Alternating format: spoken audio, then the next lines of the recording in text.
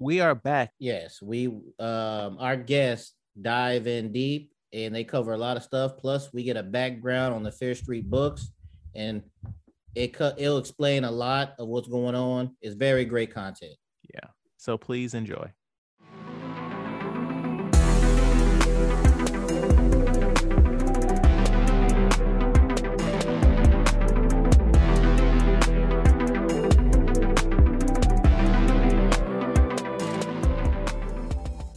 As someone who is a person of color, I'm Latino. I kind of got this impression with the story they were telling. We're all POCs on this. Yeah, episode. we're all when you think about it. And I think that's interesting too. Like, I feel like we have our own perspective on the story too. But I feel like when you think about it, when you think of all the evil and shady side, it all started because some white man, thought he was entitled to something. Yeah, exactly. And then he lied. And then he lied on a woman. Yeah, it was her fault. I'm gonna oppress this lesbian, and suddenly, like, they're thriving. His people are thriving, and kind of me wondered if it was that kind of idea of, like, you think about how, like, I've had conversations like this with coworkers and stuff that you do meet white people who will straight up be like, I hate racism.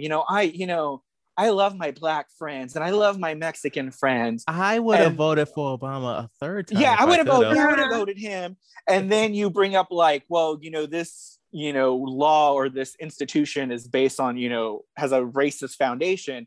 So let's address the issues and, deconstruct it and tear it down and create something better. And they're like, oh no, Black Lives Matter, what? And they start freaking out. And all lives matter? All lives matter. How could just Black Lives Matter? Yeah. And so and so, like, part of me wonders if it's that, like, outwardly they're not racist, but they acknowledge that they have special privileges. Right. And the thought of tearing down those, like, racist institutions scares them, because it's like, oh, I don't have privilege now. Now we're on legit equal footing. And I feel like that's kind of what it is with what's scary about some of those people is, like, they're not gonna, do something extremely racist, but at the same time, they're gonna uphold those institutions because they benefit from them. And I kind of see Nick as that kind of person where he's not this, like, mustache twirling evil guy, but he knows what he's doing is wrong. We kind of, even if we just say, like, okay, we saw a human side of him in 78. Maybe we're not looking at, Ziggy's point of view. Like, we saw him struggle with this destiny of his, where he even makes that comment, like, too many people have died because of me. And it's like, you look back at it, you go, oh, because of, he's the one who picked, the killer and stuff. But it's like the same thing where you're like, he knows what he's doing is wrong, and yet he doesn't stop doing it. He just keeps doing it. And that's kind of scarier than just, like, a standard villain. Exactly. Because he's not necessarily evil. He knows what he's doing is bad, and he does have some kind of remorse, but he still does it because he knows in the end he's going to benefit from it. And that's kind of scarier. Yeah. So for me personally, I felt like each one was better than the last one, with the first one being the weakest. With the opening with Maya Hawke in the bookstore, and I'm like, oh man, this is good. Okay, she's the star of this movie. And then, like, as the killer was getting closer and closer to kill her, I was like, wait, are they about to pull a Scream? Is she Drew Barrymore? Like, what are we doing here? And I'm like, a direct reference. Yeah. And so, like from there, I was like, okay, well, let's go, movie. Like, I feel like we're gonna be in for a fun ride. And overall, I did like the first part. Like, I agree, Dina's toxic. Maybe it was me, but I felt uncomfortable with the relationship between Josh and Kate, the brother and the best friend. Because it felt like there was, like, a weird age gap. But I just looked it up, and she's 1 year older than him. Like, she's 21 and he's 20. But I didn't know that until just this moment. But that just felt weird. I feel like it's kind of the way they presented him, because he definitely came off as much younger than Dina and her friends. Yes. So there was kind of that element. It's like when you were a kid and you're like, you see a movie and it's like, yeah, the young guy got the older girl.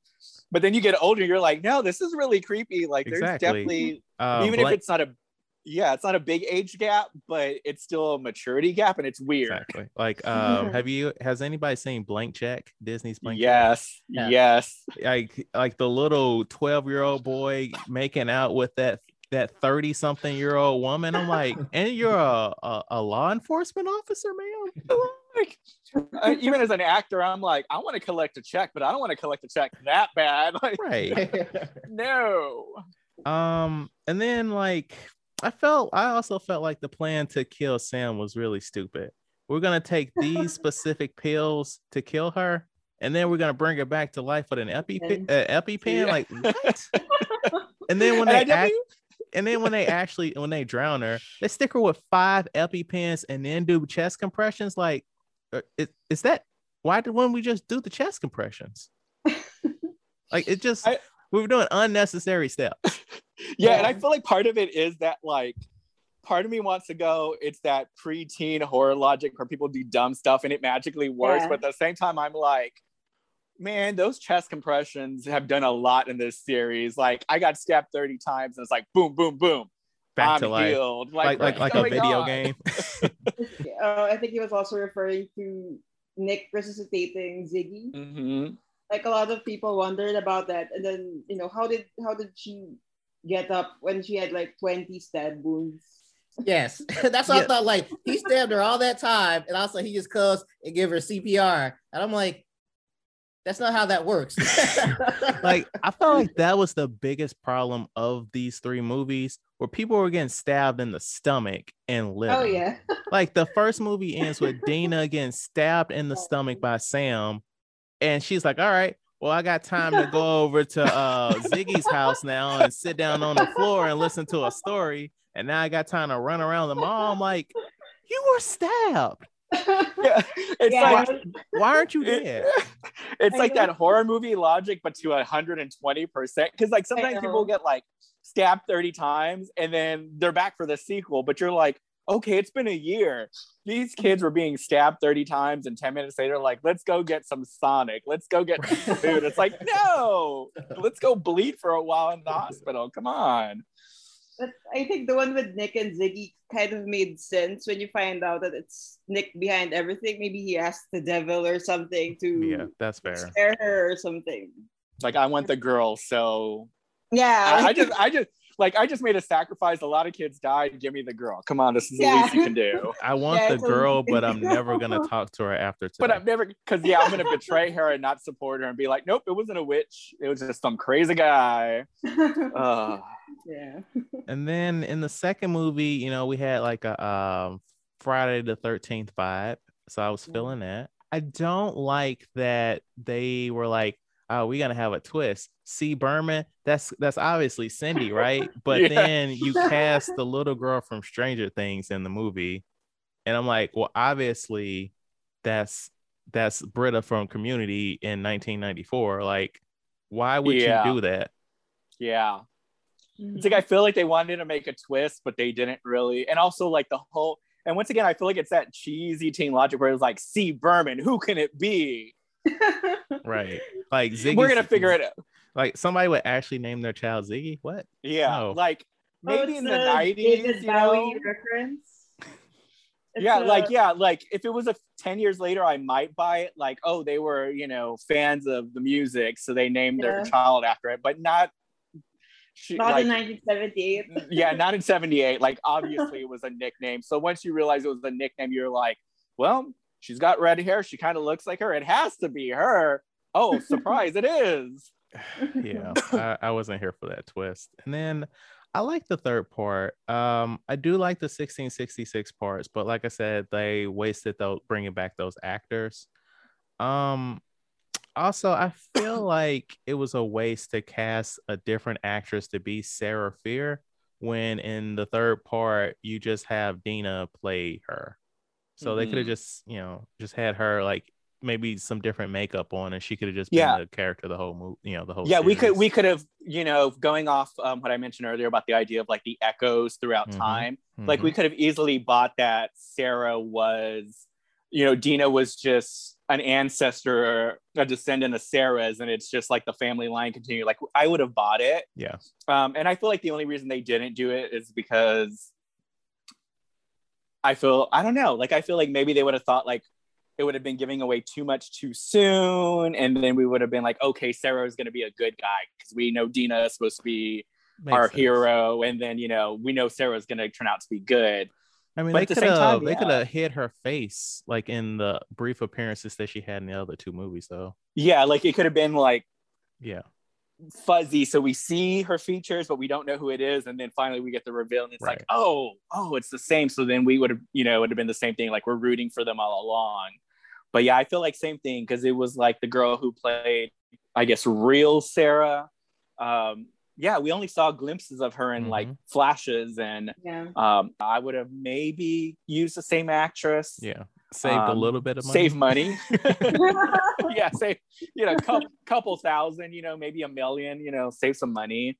And it would have been an artistic choice too. Like Yeah. they could have justified it in the end too. But no, like I like part 3 the best. I like the 1666 parts. It reminded me a lot of The Witch. But when we got to the end and they said Fear Street 1994 part 2, I got up out my chair and I was like, let's go. Like, yeah, like it's time. We gotta finish this. Yes. Let's go. Like, I love the idea of when they were in the mall and they were like, okay, so if Good summoned these spirits, what if we put pain in him and they kill him? Or when they put the blood on the other maniac guys, I was like, and they're killing each other. I was like, this is what I came here for. Yes. Like finally they got smart. They were like, this is what we need to do. Let's do it. Yeah. You should have done that the first time. Yeah. They should have done it the first movie.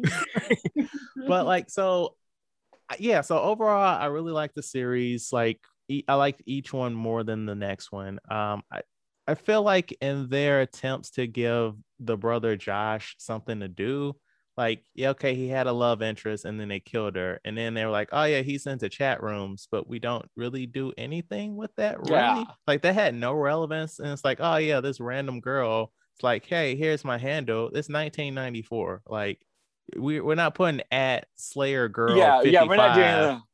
Like, And then we do briefly see her in the last movie, and I'm like, but that didn't go anywhere. Like, right. Is she the one who stole the book? Is she like? Oh yeah, like that's Miss another Psycho? thing. I like, it's very clear that it's a white man that took the book, so I'm assuming that is the brother. But I wish that whoever would have taken the book had gloves on so that you couldn't see, like, is this a man? Is this a woman? Yeah, because I feel like if they do more movies, it's not going to be a continuation. Like, they've done their story already and they're going to move on. Yeah. But I like that too. Like, I love that kind of open ending because, scary movies and books are notorious for that. Like, dun, dun, dun. You're not going to get a sequel, but ooh, evil's still out there. But I would have liked it too if they would have worn gloves, because then you really could have speculated forever who it was. Unless they were going for that, the white man continues his evil, or whatever they that's what they were trying to do. That was intentional. They're trying to, make sure we open up our third eye. Yeah, they're like, ooh, now watch out. As somebody pointed out on Twitter, maybe it was the straight white people, the evil straight white people we met along the way. Weren't we all the evil straight white people at the end of the day? All right, Matt. I got your I'm sticking it down here. Please get on your soapbox and let's go, man. I don't really have to now. I mean, y'all pretty much covered pretty much everything I was gonna say. And y'all said it a lot better than how I was gonna say it. No, I 100% agree. Like, Melissa and Michael broke that shit down. So right, that's why I was like, I was just listening. I'm like, I was gonna say that. That was a lot better how I was gonna say it. So that's why I kept my mouth shut. Yeah, I was like, I'm really one quick to say something racist, but like, I was like, God damn, Michael, I didn't even think of that shit. I didn't want to go there, but I went there. I guess the only questions like that's still on top of my head is, what was the purpose of all the alarm clocks? That's what everyone's asking. Yeah, because like I was wondering, like, I definitely, like, watching it gave me the idea, like, obviously she's messed up since 78, but why all the clocks? Like, is it like, part of me wondered if, we saw what happened with Dina when she went back in time, or, she had the flashback and was in Sarah's body, if maybe, did Ziggy have a moment like that and now time's messed up for her where she has to, like, this is the real world, but it was never explained or like expanded on. So I was like, is it just to give us the idea, like, obviously she's crazy because she has all these clocks and we're supposed to think that she's crazy. But then, you know, we find out her backstory and everything else. And you're like, okay, so I understand like she's upset about her sister and all the stuff she went through, but why the clocks? Like, why, Right. you know? I understood like the locks and how she did everything, but I was like, the clock part was just like, I was waiting for them to, you know, come back and explain what it was, but it just never came. They never did, yeah. I'm thinking maybe it's a situation of control. Like in 78, she was put in a situation where she had absolutely no control over it. She lost her sister. So many people died. And now she has these clocks to remind her, like, this has to happen at this time. This has to happen at this time. I will control the narrative of my life from now on. So that's one way you could possibly look at it. Yeah. That's probably, going off the idea of like the control and stuff. I would think maybe that is what it is. Like she's, you know, this is the first time she's in control, but she has a routine and it has to stick to that routine so that she maintains that control. And if it doesn't, she can't maintain it. I mean, we saw when the dog started barking and it kind of threw her off and it's like, oh, it's not time yet, you know, kind of thing. And maybe that's what it is. Yeah, she just needs that crazy control. And she could be suffering from PSTD. So that's probably how she tried to keep her routine and her daily to-do list, you know, since she hardly went out anyway and hardly interacted with other people. And then I guess the next thing is, okay, so in order for them to, he has to give them a name, and then that person kills people. So I was thinking if he was good and, you know, this is the way it has to be, he could have did like a controlled environment type of thing. He's a sheriff, so won't you just say the name, get that person and location, put a bad guy in there or something like that to control the environment to where the killer is not killing all these random people. And the killer has to kill X amount of people? No, it's just until the killer is stopped. Yeah. Okay. So that's why like he came and killed him in the mall, because he's like, okay, you've killed enough people. Now let me stop this. Right. So so he could have done that more to where, all right, he has to kill at least one person to give the blood to the devil. So just, hey, let me do this person and then kill him instead of all the. So I guess, I don't know if it's me being old, me being 2021, but it was like first killing. Okay, fine. It's 1966. The kids, I was like, you killed the kids? 12 kids. I was like, why are you killing the kids? But I'm like, they probably done this in thousands of movies, but I don't know. For some reason, with that part, I was like, you dirty son of a bitch. You did that to the kids. Friday the 13th didn't touch the kids. Like only the counselors died. And I guess like that. So I was like, for some reason, when I was watching that like made me angrier that it was kids versus, I guess, it's okay to kill regular people, just don't do kids. Yeah, and when they do, like in a slasher movie, when it is like a teenager or a young kid, it's always like a 20-year-old playing them. Yeah. And with this one, it was like, no, that kid is 14, and they just like butchered him. Like, this is so wrong. And it's like in the second one, the camp one, they had the fat nerdy kid with the glasses, and they killed him. I was like, what? That's so sad. And it's funny. It's funny too, because I saw an interview with the director and she was talking about how technically 78 was the last one they filmed. It was the last movie they actually filmed. And she was talking about how by that point she was just so tired that she was just like, more blood, more gore. I just want more. And I'm like, yeah, you got more in that one. All those poor kids. Why. So I was thinking maybe the spell is more powerful the more people are killed. So like whatever you're trying to get, like if you're like, oh yeah, I want wealth. Well, your wealth will get more wealth the more people that are like slain. Okay. So maybe that's why it's not in a controlled environment, because like to set that loose in a summer camp, that's just wrong. You're getting a lot of bodies from that. And I guess the only negative thing about the whole process is the whole starting from the end and beginning goes to the middle, where you already know the ending. It's kind of like when we reviewed Black Widow, where you know, all of this stuff happens, but you already know the outcome. So that kind of like takes you out of it. To where same thing with this one, where you know the ending, you like, you know she's gonna be hung and everything else like that. So that was kind of, I don't know the right word for it, but besides that, I enjoyed it. Anticlimactic. Right. So you're just trying to lead up to that point versus I don't know what's going to happen at the end type of thing. So would you have rather them gone in order but omitted some stuff? Yes, because then I have to rethink about it, but the way they did it was okay. But I think I would have rather if they would have omitted some stuff and like brought it out to where you would never have known. Part two, we didn't know what was going on from there.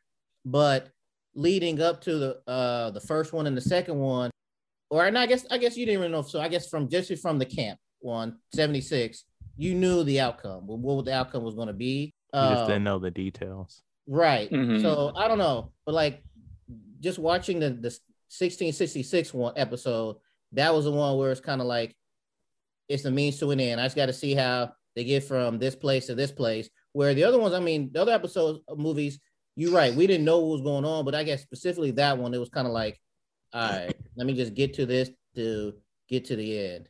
Yeah. It could have been interesting had they, like, even if they did it the order they did, if they would have done something where they told us one thing happened to Sarah and it, it wasn't like she got hung or something, but she, did all this evil things, or, she did this. And then we find out that's not what happened. Would have been interesting. But they did kind of do that though. They did. In the first two movies, they laid it out like, oh, she was evil. She cursed this town. Right. And then in the flashback, you saw like, oh no, none of that was a thing. Mm-hmm. And technically it kind of was. She was just mad. She was on some, y'all gonna kill me? I'm gonna say this other stuff. Also save my girlfriend. But also, I feel like it was probably partially like a commentary on horror itself. Like you have one solid movie, and then like they're like, we're not gonna go forward, we're gonna go back, and like a prequel, as in here's something that happened like on another time that these killers are out. And then eventually they were like, well, what if we go back to the beginning, like Exorcist beginning and at what Leatherface begins and all that stuff. Like maybe that was like some low-key commentary on horror itself. Yeah, and I feel too, like when you think about it, like you always hear about like the first movie's the best and they just get worse as they go along. And then this one, and then like the prequel comes out and you're like, oh, this is the dumbest one of all. And then, like you said, with this one, it's like we started in modern times. We kept going back, and they kept getting better and better. Right. And then the prequel was the best one. Like, you got anything else, Matt? I want to hear this book talk. I want to see how the books compared to the movie. What got you into the book series? I think I was a 90s kid, so we were into Sweet Valley, Nancy Drew, Hardy Boys, that kind of thing. And of course, there was the R.L. Stine and Christopher Pike. And then, for some reason, I hoarded them. I wasn't scared of them. Like, it was kind of addictive to get a book and then to read it. R.L. Stine wasn't very long into expositions. He really got the action going. Like, maybe some books could be a bit ridiculous when you look back now. But there are really good ones. I think have the question in the Google Doc you gave us, like which ones was our favorite. Mm-hmm. I think for me personally, it was the Fear Street sagas. There was the cheerleaders, where a lot of evil possessions happened to a group of cheerleaders, and then there was 99 Fear Street, the most haunted house in Fear Street. So I think those 3 trilogies, R.L. Stine really did well in them. Like even for the sagas, it was like in a way his take on 1666. I think that's where that movie was based on, because that movie had the goods and the fears, but actually in that series, the fears were evil as well. Actually, originally in the books, both families, the goods and the fears, were both evil. But what really started was that the fears were the ones who cheated the goods at first. So actually, any kind of evil that came from the goods was a form of revenge. that the fear started. So actually, that was one of my small gripes in the movies as a book lover. Like, why were they making the goods just the bad guys when actually in the books it was both of them, and actually even the fears were more evil in the books. So I think RL wrote the or maybe one of his ghostwriters. RL really did the sagas. You know, he did it well, and there was a lot of witch burning there. Actually, it was burning. It wasn't hanging. And Michael's laughing. I might have read this. Yeah. But and actually one of the similar themes from the movie is about witches being accused wrongly. In the books it was because the fears were a wealthy family. They did not want their offspring to marry a poor good girl. So what the fear patriarchs did, they accused the girl of being a witch when actually she wasn't. So they burnt her and her mother so they wouldn't marry their son. And then, as it turns out, it was actually the father of the girl who was the witch, the real witch. So that guy, that good guy, he was the one who cast the spell on the fears. And then it was one generation after the other who doing evil and shut upon each other. So that's actually how the books went. But I think RL was able to write it well, and it wasn't too much for someone who might have been in high school at that time. Like for me, I actually liked it. I wasn't scared to go to sleep after reading those books. So for me, that was the charm. And I actually find my Fear Street books more memorable than Goosebumps. I don't know. I think the Goosebumps were a bit too tame. But those books have stuck with me even until now. Yeah, I mean they were also for a younger crowd though. Yeah. I think RL said that in the Goosebumps hardly anyone died. But in his Fear Street series, of course, he had a fun time killing people. People died in Fear Street. A lot, yeah. So I think it was I don't know, that's what captivated people. But I think when it came to the movies, what the director did that I think was a great revision or maybe remake for her was that she just didn't want to do a jump scares kind of horror movie. For her, she wanted to put out the message. I think that's why she had that, the white man is evil and, and the minorities in shady side. I think that's why she put that message out there about inclusivity and all that, because she didn't just want it to be, just a jump scares or horror kind of movie with no message. I think it was a good revision for the big screen as compared to the books, because the books were mostly it was mostly about horror, but not and since they were done in the 90s, I don't think they were any of those themes back in the books during that time. But I won't begrudge R.L. Stein for that, Right. because it was a different time. It was a different time. Time. It wasn't, I don't think it was his intention to exclude people. Right. Yeah, he wasn't big on like social agendas or anything. He was just telling a story, so he didn't really focus on themes like that. Yeah, it's not like he was Stephen King that, even back in the day was putting the N-word in every single book that he could. But, that's a conversation for a different That's day. another conversation. But so I just looked it up and there's 164 books in the Fear Street saga. How many have you read, Melissa? I think I had like 40 to 50. So you didn't even put a dent in it, huh? Well, but I had the most popular ones. I had the trilogies. I think the ones that I mentioned I think they were the most people really wanted them that time, and they were the hardest to get. Okay. So, Wait, I still have a question. So if it was, you said how many books? 164. So 164 Fair Street books. So how did they make this movie? Like, did they just pick 3, or is this like a compilation of all the books, or how did they get to the movie? it's from books. Yeah, it's pretty much it's like an original story, just kind of using some of the elements from the books and the town itself and like a loose history, but they're pretty much original stories. Although I will go when I talk there, in a way it's kind of a loose reinterpretation of one of the famous trilogies, like a loose remake of it, which I can go into in a bit. Okay. And one of my gripes with the movie was that they didn't say why it was Fear Street. Like when they showed the street during the 1994 Part 2 part where Martin lived, it was shown as Fear Street. It's an FIER. Because in the books it was important why that fear became fear. So I don't know how they're gonna do it in the movies if they have why? Explain to me why. Okay, in the books. So I told you about those evil fears, burning that poor good girl. That's why the goods sought revenge against the fears. So anyway, it came into Simon Fear's generation. He found out that his name FIER fear actually means fire when you spell it another way. It's fire. So there was someone who told him that's how his family would perish through fire. So he tried to escape that and the curse that the goods put on his family by changing it into fear. So actually the curse went away for a while, but the thing is he also married an evil woman from another family. Her name was Angelica.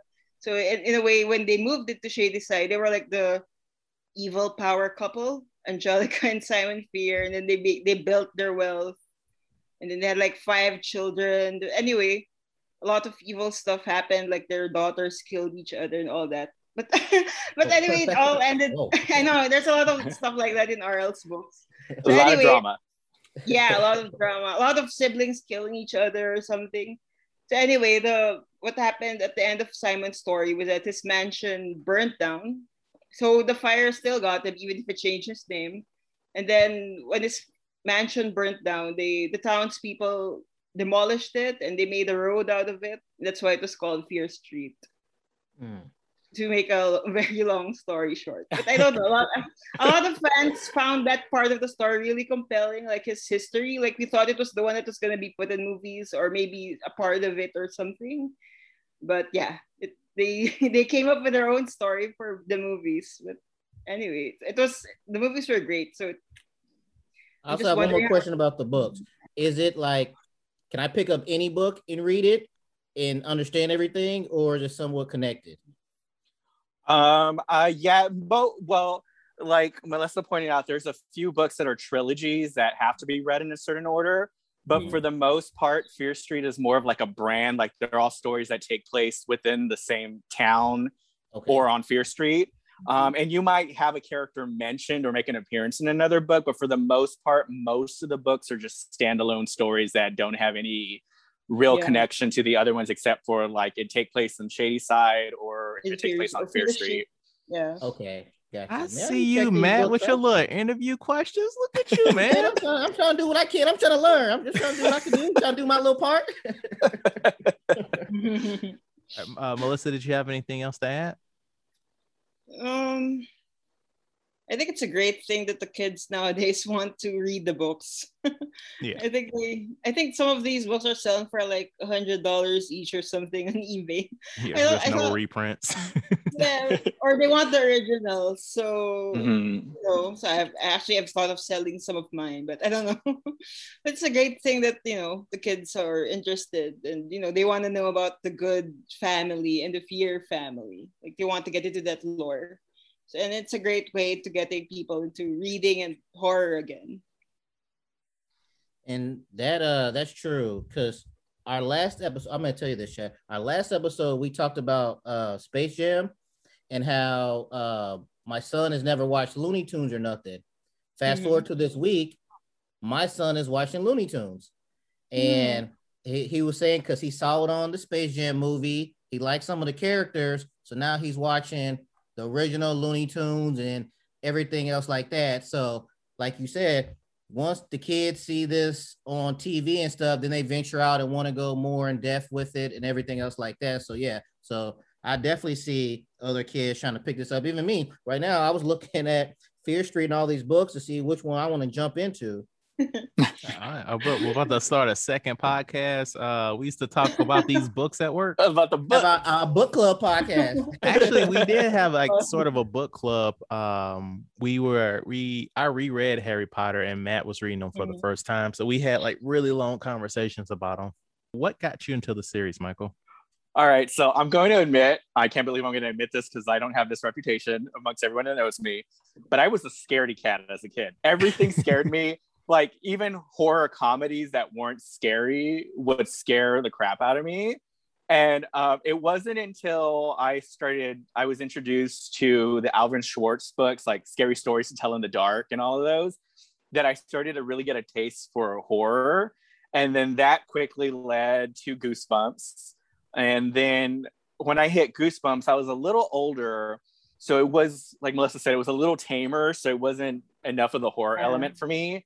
And then I found out, oh, this guy wrote, teen books that are, just scarier. And so then I started Fear Street and I was hooked. Yeah.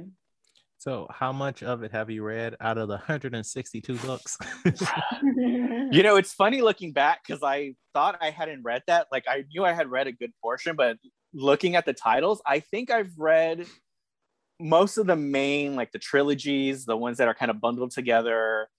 And I would say at least half of the standalone ones. And I've read, like, he wrote a few more Fear Street books within the last few years, and they're not as good. And I've read a few of those, but I would say probably about half of what he wrote with the Fear Street books I've read. Mm-hmm. As for favorites, I think Melissa, I think we have a lot of the same favorites. Yeah. Like the original, there was the Fear Street Saga, which was a trilogy that she pointed out, kind of told the history between the goods and the fears and what kind of led up to everything that happened. You know the name of those books? It was, I actually have them here. So it's The Betrayal, The Secret, and The Burning. Let me write this down. You guys read those if you can. We got to record it, Matt. Yeah, so those are right. Well, I was looking it up. I was right now looking it up on Amazon. I was like, let me see if I can get this. This is an overnight them. But yeah, those were growing up. Those were some of my favorites because I love like the historical element and kind of learning how things, because like throughout the books you get little hints of like, oh, Fear Street is haunted because of this, and you get little nuggets of history, but you don't really get a full idea of what happened. And then finally he released these 3 books and it was like, now you know the truth. Now you know why everything is the way it is. And those were really good. The only complaint I had about them, and they fixed it for the movie, is as Melissa pointed out, like it involves somebody getting burned as a witch in the first book. And historically in America, we didn't burn witches, we only hung them. So as a kid, like being that kind of like, well, I know the history of, the witch trials, that always bothered me. But it was still such like, it was just so much fun reading the history and that kind of feud that's gone on for hundreds of years. Cause it was like that drama. It was like a soap opera. Like what happens next, 50 years. So the sagas were some of my, the Fear Street saga was one of my favorites. Melissa mentioned 99 Fear Street, which was another really popular trilogy from the Fear Street books that I really enjoyed growing up because it was a haunted house story. So you can't go wrong with that. And I like trivia wise, I thought it was interesting that in the 3rd Fear Street movie, when you see Martin's like business card, he lives at 99 Fear Street, which I thought was a really interesting little funny Easter egg. Like, oh, my homeboy lives there. Cool. He better move out. That house is haunted.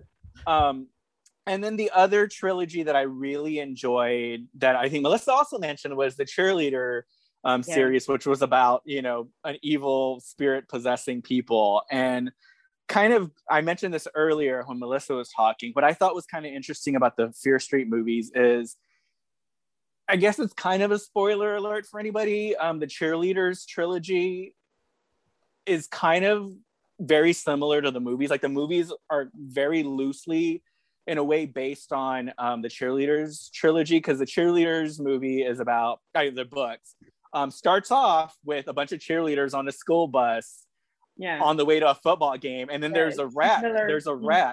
There's a car wreck, and somebody ends up on the grave of someone named Sarah Fear.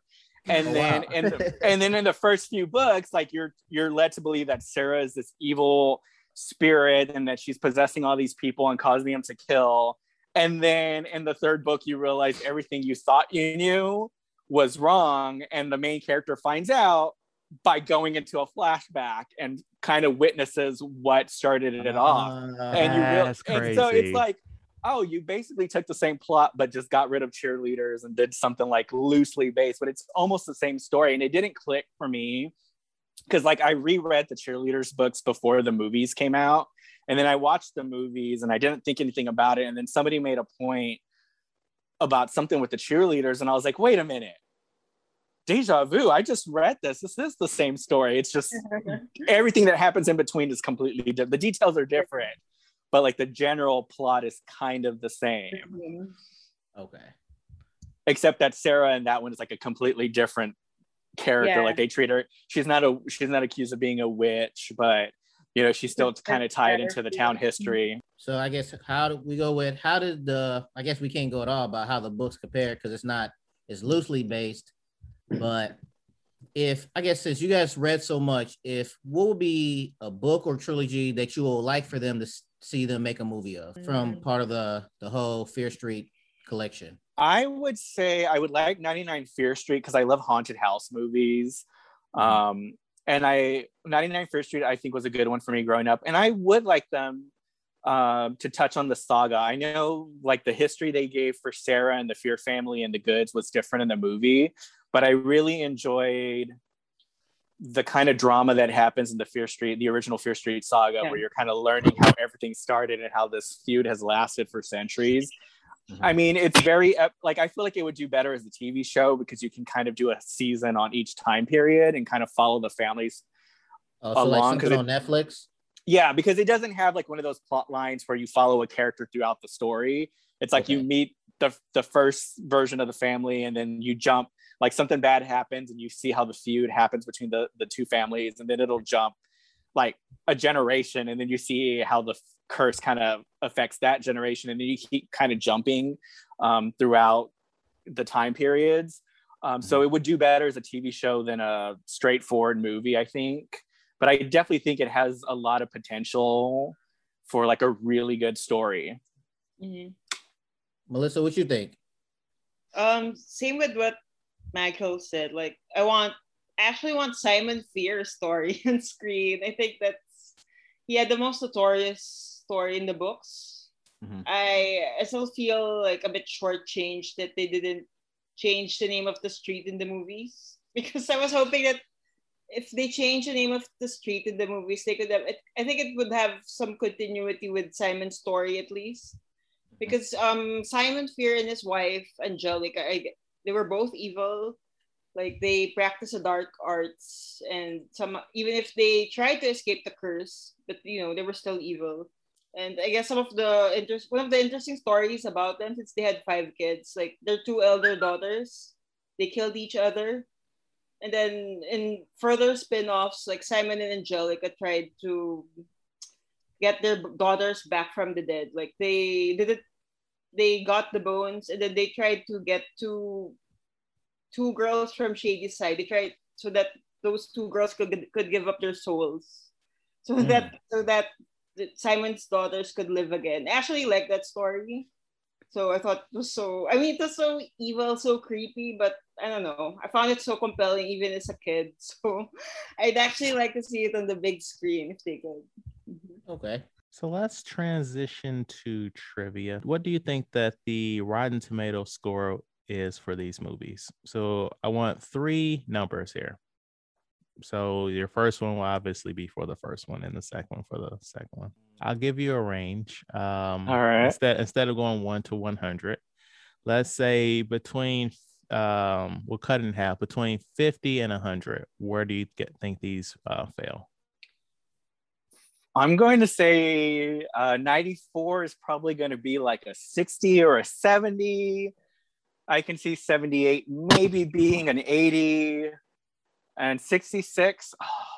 I want to say mid 80s too, because I know I personally felt it was the best one, but I feel like some people didn't like the historical part of it and probably gave it a suckier rating. But yeah, I'm going to say 80s as well for that one. Melissa? My favorite was 1978, so I'm gonna give it like maybe 90. Okay. And then I also thought 94 was the weakest. So I'm gonna give it 70. Okay. And then 1666 was good, but with its share of loopholes. And I did like the historical part. So I'm gonna go with 85. All right. And Matt, what do you think the Rotten Tomatoes? 70, 85, 90. Okay. So part 1 got an 84%. Part 2 got an 89%. And part 3 got a 93%. Yeah. Yeah. So I think everyone agrees that's the best one. All right. So we got a trivia question. Then we are going to do some random trivia from each movie. I just got one bit from each movie, and then we're out of here. True or false? The mall featured in all 3 parts of this trilogy is the same mall from Stranger Things season 3. True or false? I'm gonna say true. True. Despite viewers' speculation, the mall used in Fear Street is not the same one used in Stranger Things. Interesting. Trivia. The art department tried to convince the director that a human head would not go through a bread slicer, but she was adamant that it would. To prove her wrong, they brought a bread slicer and shoved a watermelon through it to show her it wasn't possible. To their surprise, it worked perfectly, and everyone in the production office cheered. So that's trivia for 1994. Trivia for 1978. When Ziggy is roped to a tree by the bullies, one girl calls her a witch like Sarah Fear. The witch believed to have cursed Shadyside. The girl then says Sarah Fear is still alive and wouldn't be if they burned her instead of hung her. And just like you guys said, in the original Fear Street book series, it was suggested the town was haunted partly because 2 innocent women were killed by witchcraft hundreds of years ago. Unlike Sarah Fear, they were burnt. And the last bit of trivia for 1666, but it's actually 1994 part 2. After killing Nick, Dina removes her coat to show Sam her body armor made of books. The books are various actual Fear Street titles, including The First Evil and Fear Street Cheerleaders #1. I laughed out loud when that. Also, I wrote another piece of trivia and I know I didn't delete it. Okay, so in part 1 at the very beginning in the bookstore, there are all those books by an author named Robert Lewis. That's what RL stands for in R.L. Stine. Mm-hmm. Yeah.